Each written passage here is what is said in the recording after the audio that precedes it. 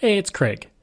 I just wanted to let you know that you can listen to Canadian History X early and ad-free on Amazon Music, included with Prime.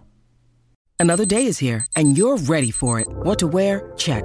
Breakfast, lunch, and dinner? Check. Planning for what's next and how to save for it? That's where Bank of America can help. For your financial to-dos, Bank of America has experts ready to help get you closer to your goals. Get started at one of our local financial centers or 24/7 in our mobile banking app. Find a location near you at bankofamerica.com/talktous. What would you like the power to do? Mobile banking requires downloading the app and is only available for select devices. Message and data rates may apply. Bank of America N.A., member FDIC. Greetings and welcome to another episode of Canadian History X. If you'd like to support the podcast, you can. Just go to patreon.com/CanadaEHX. You can support the podcast for as little as $3 a month. In addition, you can donate to the podcast by going to CanadaEHX.com and clicking Donate. I do this full time, and every dollar you give helps keep it all going. I'd like to give a shout out to the Amazing Maine podcast. This is a really great podcast that looks at the history and interesting people and places of Maine. I like all sorts of history, not just Canada, and Maine is pretty close to Canada, so a lot of our history is shared by that state. So go check it out. It's on all podcast platforms. You can also listen to my other two podcasts, From John to Justin and Pucks and Cups, available on all podcast platforms. It is one of the most infectious and feared diseases in human history.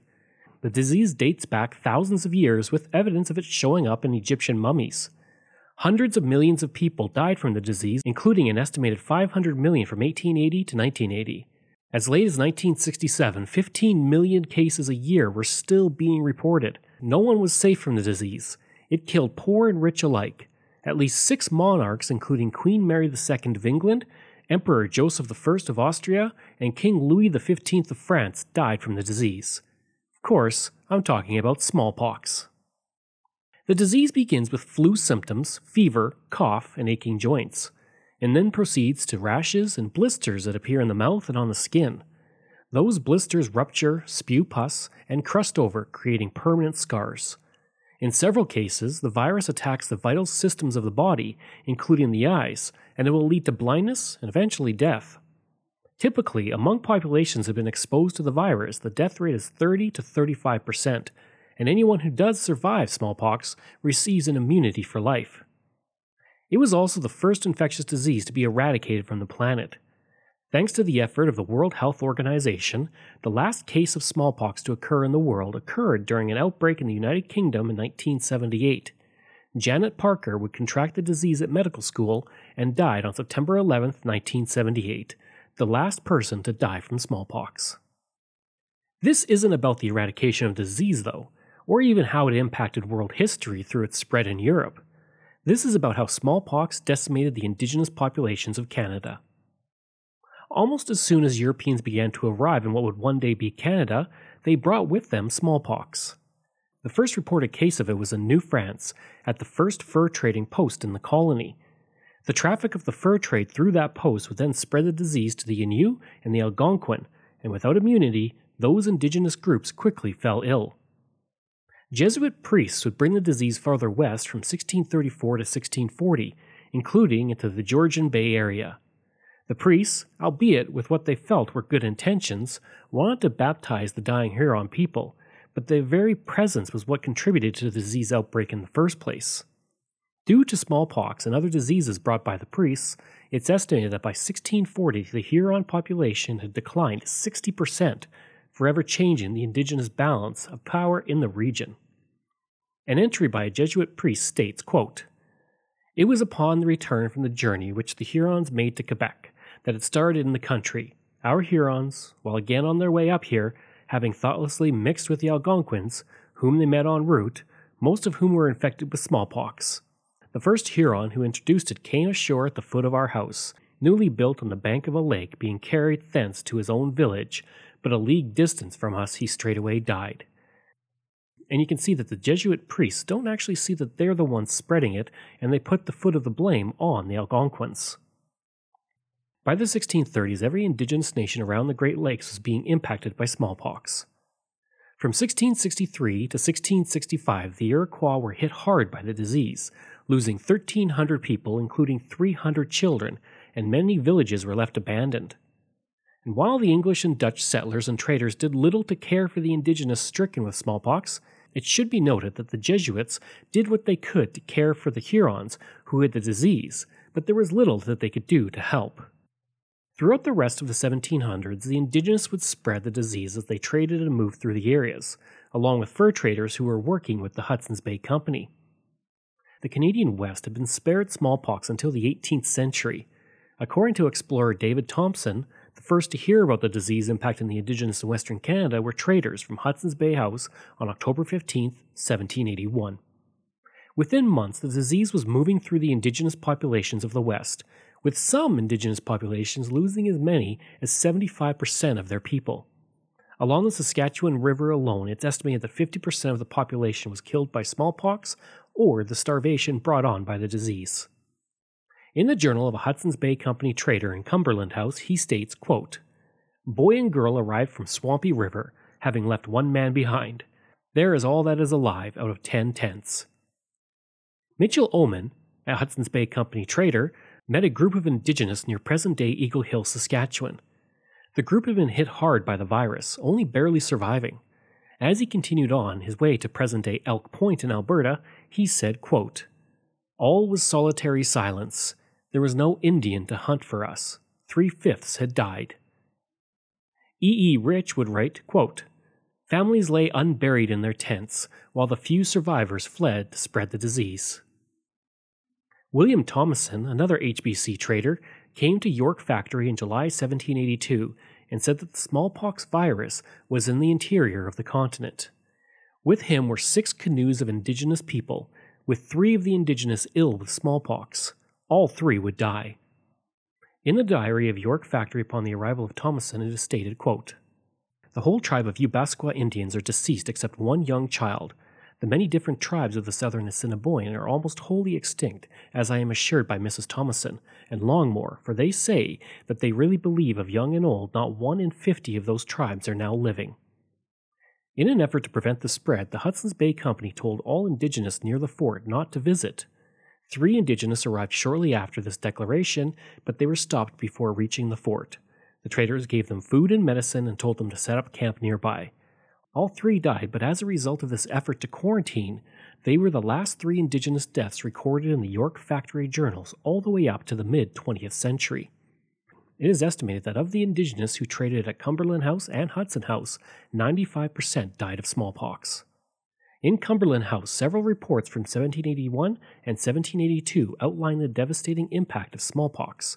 Some of them read, quote, "December 1st, 1781.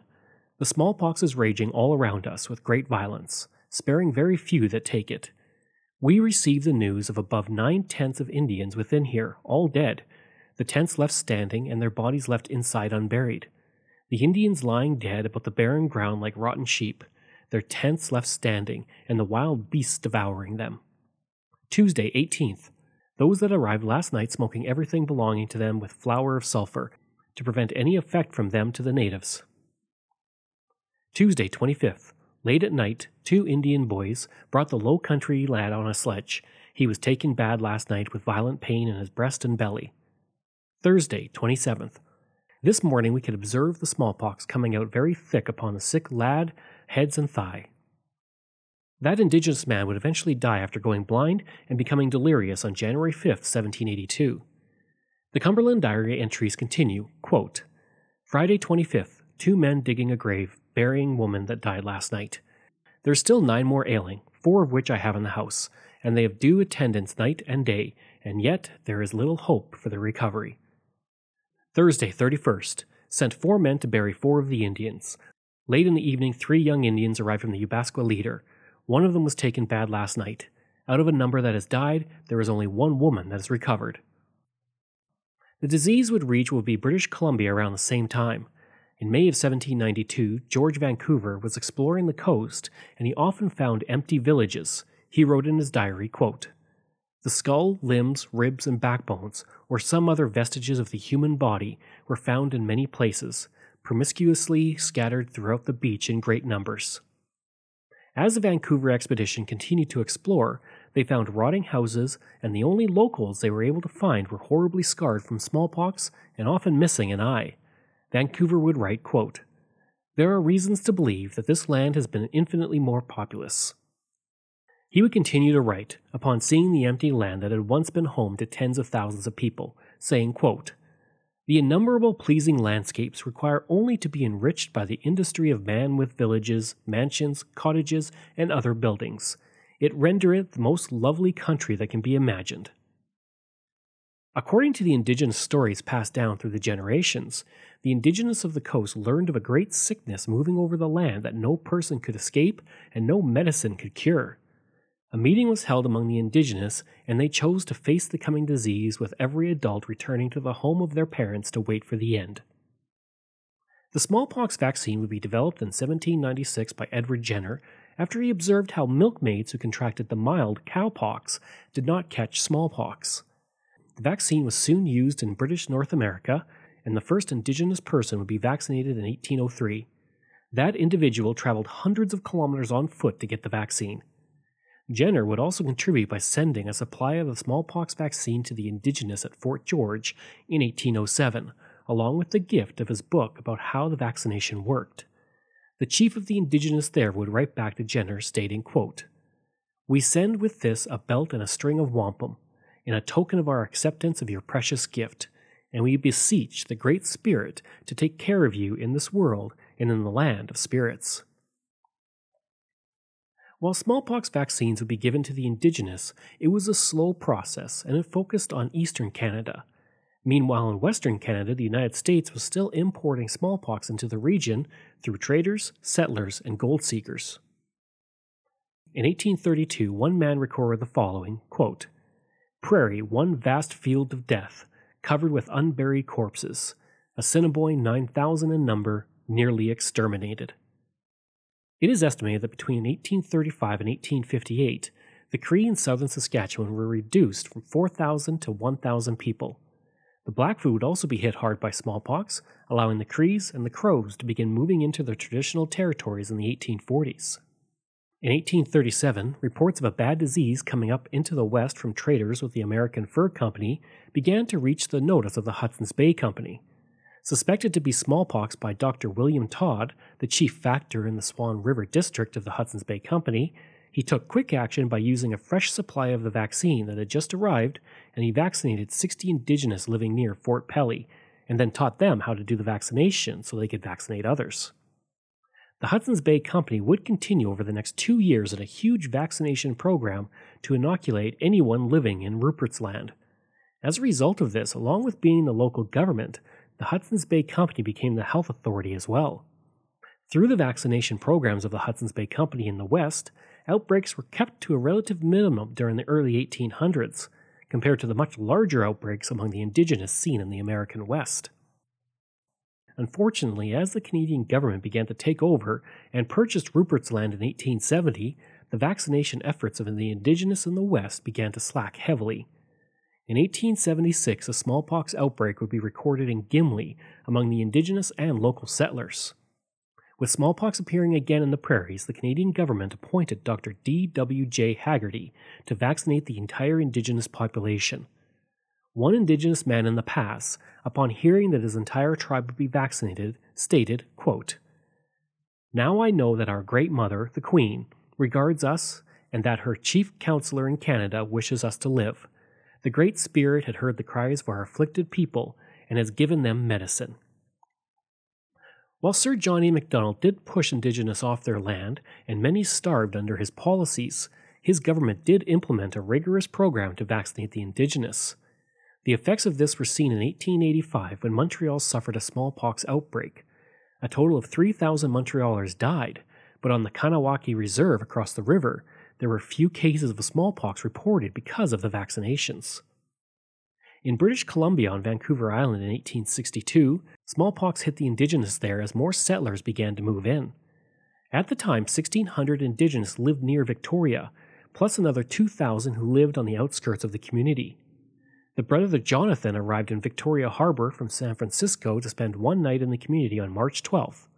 The ship was one of the first to leave San Francisco, carrying hundreds of gold seekers ready to go to the interior of British Columbia to pan for gold. At least one of these men was infected with smallpox. And over the course of the next day, the men went into Victoria, and several went into the Indigenous encampments during that time. On March 24th, another steamer arrived from San Francisco, the Oregon, carrying at least one more passenger with smallpox. Within a month, the encampments were overwhelmed with the disease. Within a week of the first confirmed smallpox case within the Indigenous population, the Daily British Colonist wrote an editorial calling quarantine, stating, quote, "The most stringent regulations ought to be enforced and enforced without a moment's delay. If a case occurs, the parties ought to be placed beyond the reach of communicating the disease to others. Imagine for a moment what a fearful calamity it would be were the hordes of Indians on the outskirts of the town to take the disease.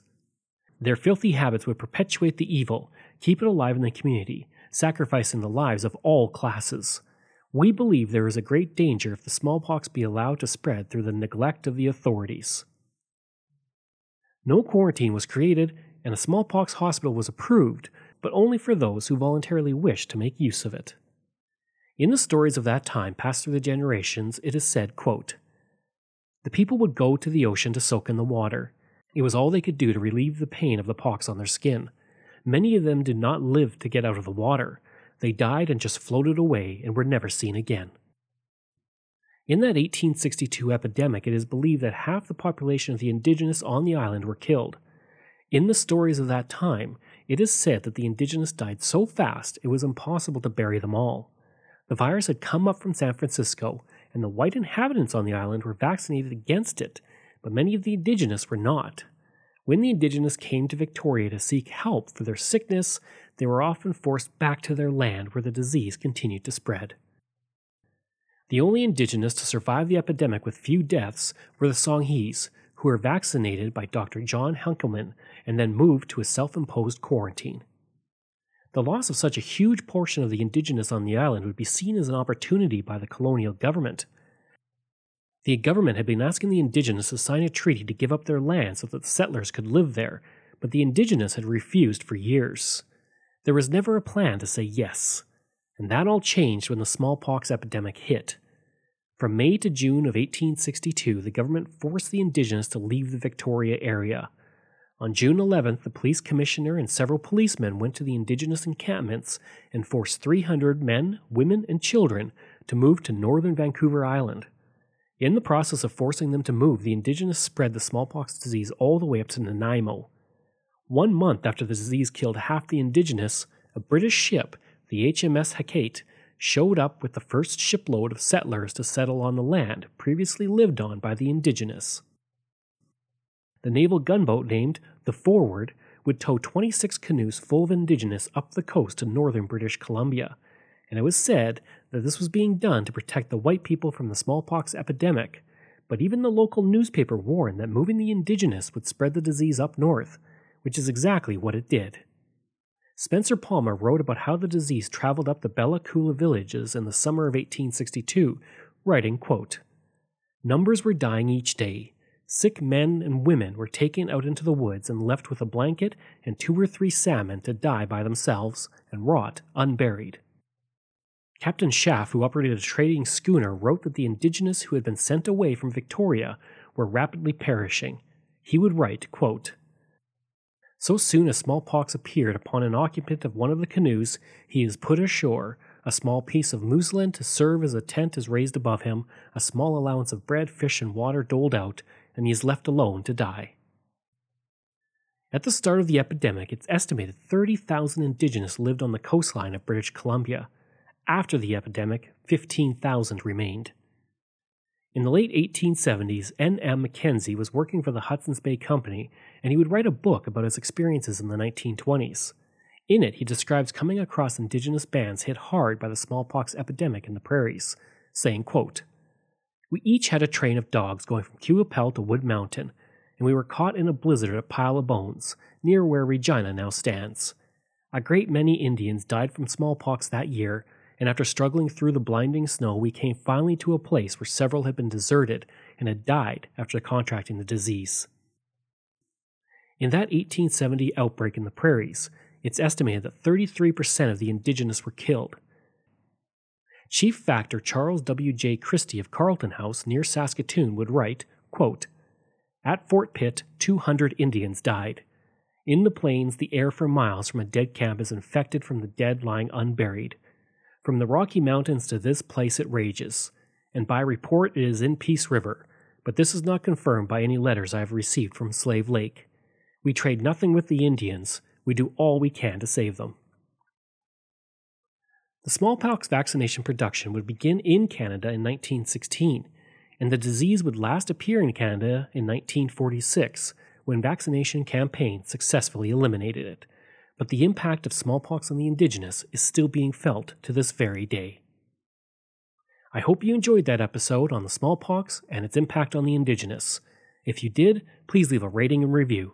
If you want to reach me, you can. Just email craig@canadaehx.com.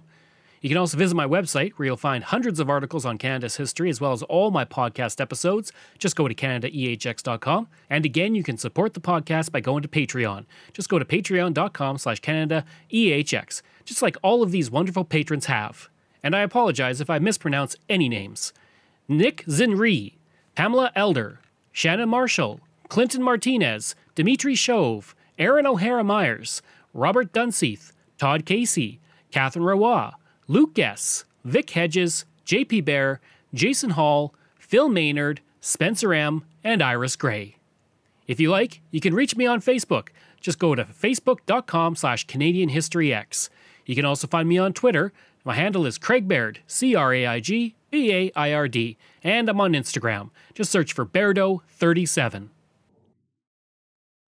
Information from Capital Daily, Canadian Encyclopedia, National Post, Canada's History, Wikipedia, the Canadian Journal of Infectious Diseases, the French-Canadian Genealogists, Museum of Healthcare, Averting Disaster, the Hudson's Bay Company and Smallpox in Western Canada, the Heart of the Continent, Banff, Canada's first national park, the Men of the Hudson's Bay Company, Alberta, Past and Present, Siding 16, and the History of Saskatchewan and the Old Northwest. Thanks, and we'll see you again next time.